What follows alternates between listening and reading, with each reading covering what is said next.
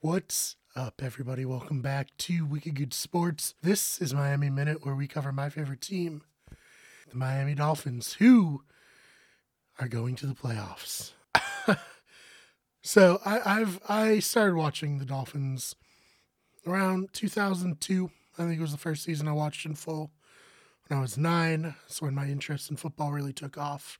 And in that time, I've only seen the Dolphins make the playoffs 3 times: 2008, 2016, and now 2023.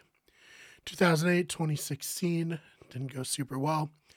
I don't know how this is going to go this year. If Tua doesn't play, probably won't go well either. But at least for today, I'm going to enjoy this. This season was setting up to be a disappointment of epic proportions. From 8-3 and the number 2 seed in the AFC playoffs to potentially 9-8 and out of the playoffs. It just felt like it wasn't our year. And this was coming after a string of, not our years. So it was extremely disappointing to watch this team lose 5 straight and potentially be on the outside of the playoffs looking in. Compounded with that, a lot of these losses were due to Tua not playing. He had 2 official concussions, maybe 3. We don't know for sure. The concussions have made him miss the better part of at least 5 games and not play his best in a half of another one. So having a player who has shown flashes and has shown that he can play very well, get injured, and not be able to play and help the Dolphins get to the playoffs it was disappointing. There's no two ways about it. However, I do think that this team has a bright future ahead of it.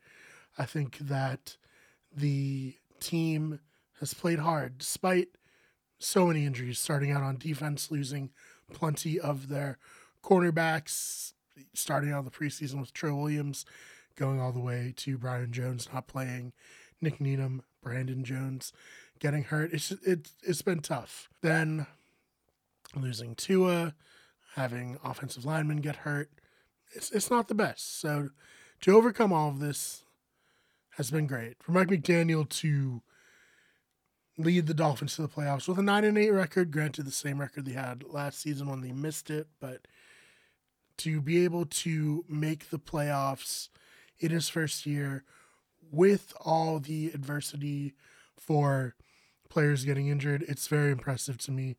I know there were reports that if they didn't make it, he would be fired.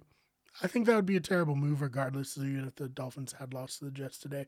I think Mike McDaniel has made the Dolphins offense watchable from a previous regime who did not seem to care very much for the offense, focused instead on defense. I think the defense has been solid, not great, but again, lots of injuries.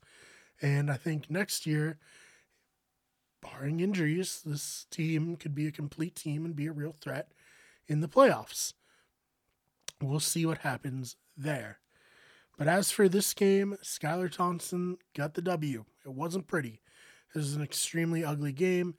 It was 6-6, all the way down to 25 seconds left, when Jason Sanders, who's been much maligned this season for good reason, made a 50-yard field goal to give the Dolphins a 9-6 lead, and they were able to get a safety to finish the game out when the Jets were just kind of doing, the old razzle-dazzle, throw it, hope that someone gets an angle, is able to run it back.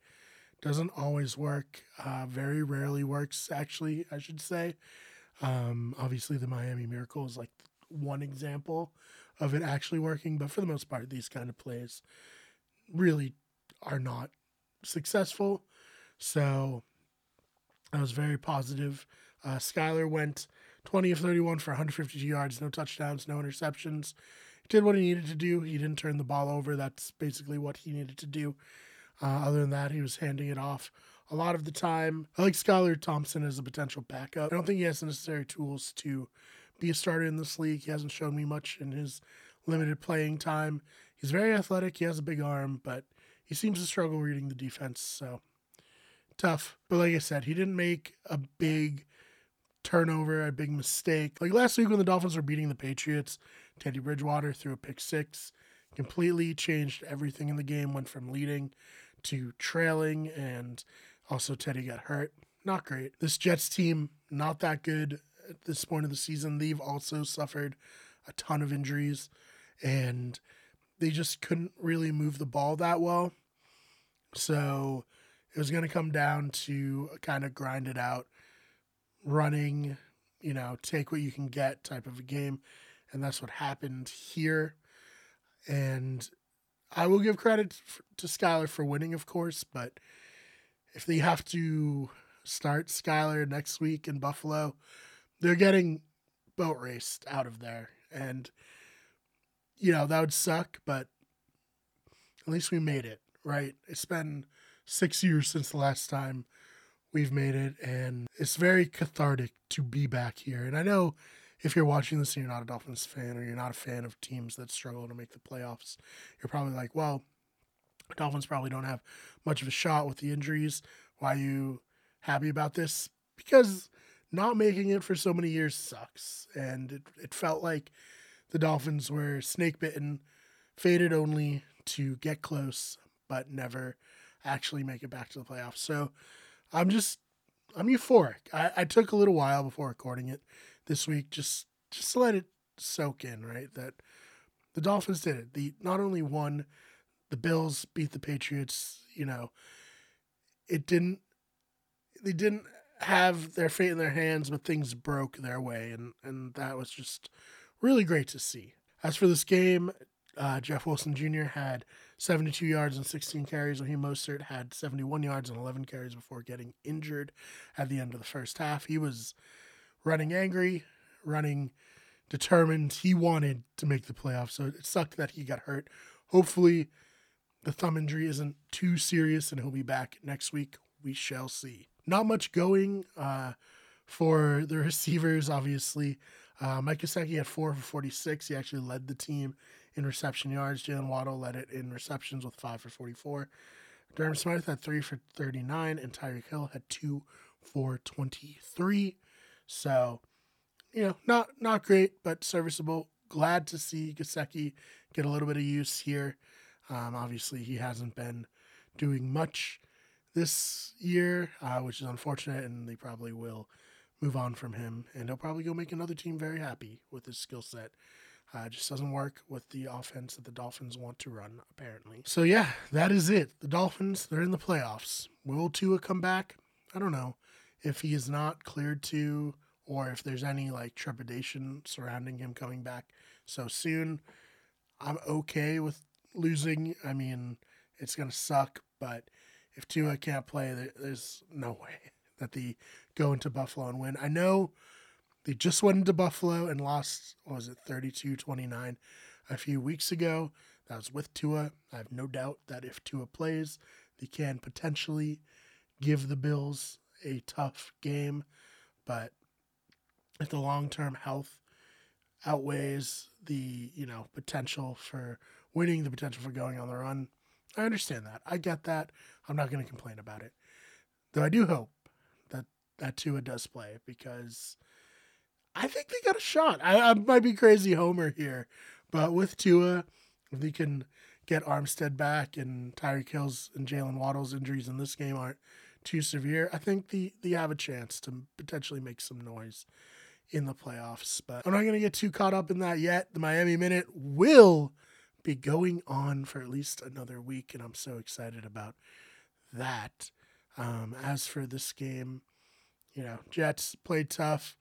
Robert Saleh, great defensive coach. What can you say? I think if the Jets can get a quarterback next year, they could really make some noise. I saw a Reddit thread actually saying that the Jets overachieved. I don't know. I do think they have a legit roster with a lot of talent. I mean, look at that receiver Wilson today, always open on third down. You can't coach that. You can't, that's like an X factor, like the Julian Edelman type beat, where it's just you need a third down. He's going to make a miraculous reception and get you the first down. So a lot of respect for the Jets here. They beat us earlier in the season, and I think they have a bright future. I think this rivalry will be competitive going forward, and I'm excited to see that. Because, like I said, they had a lot of injuries coming into this game, and they don't even have a starting quarterback right now. So, respect to them. If you're a Dolphins fan, I'd love to hear from you in the comments down below. How excited are you? I'm so excited. I can't believe that we've made the playoffs. And I know if someone is not a fan of the Dolphins or not a fan of a team that's struggled over the last few decades, they're going to watch this and be like, why is he so excited? It's painful rooting for your team to make the playoffs and have them fail over and over to finally succeed. It's a great feeling. And I hope if you're a Dolphins fan, you are sharing that and you're feeling that right now. So other than that, thank you so much for checking out the Miami Minute. Cover the Dolphins every single week during the regular and now postseason. So as long as they're still playing, I'll be doing a post-game recap like this. So thank you so much for watching. If you liked it, please subscribe. Check us out on Twitter at WickedGoodSport or at WG Everything, Instagram Wicked Everything or at Wicked Sports, Twitch twitch.tv/Wicked Everything, and on TikTok, search Wicked Sports, search Wicked Everything. And you can, of course, follow me on Twitter at TheFakeBMar, that's BMARR. Thank you for watching, and we'll see you in the next one.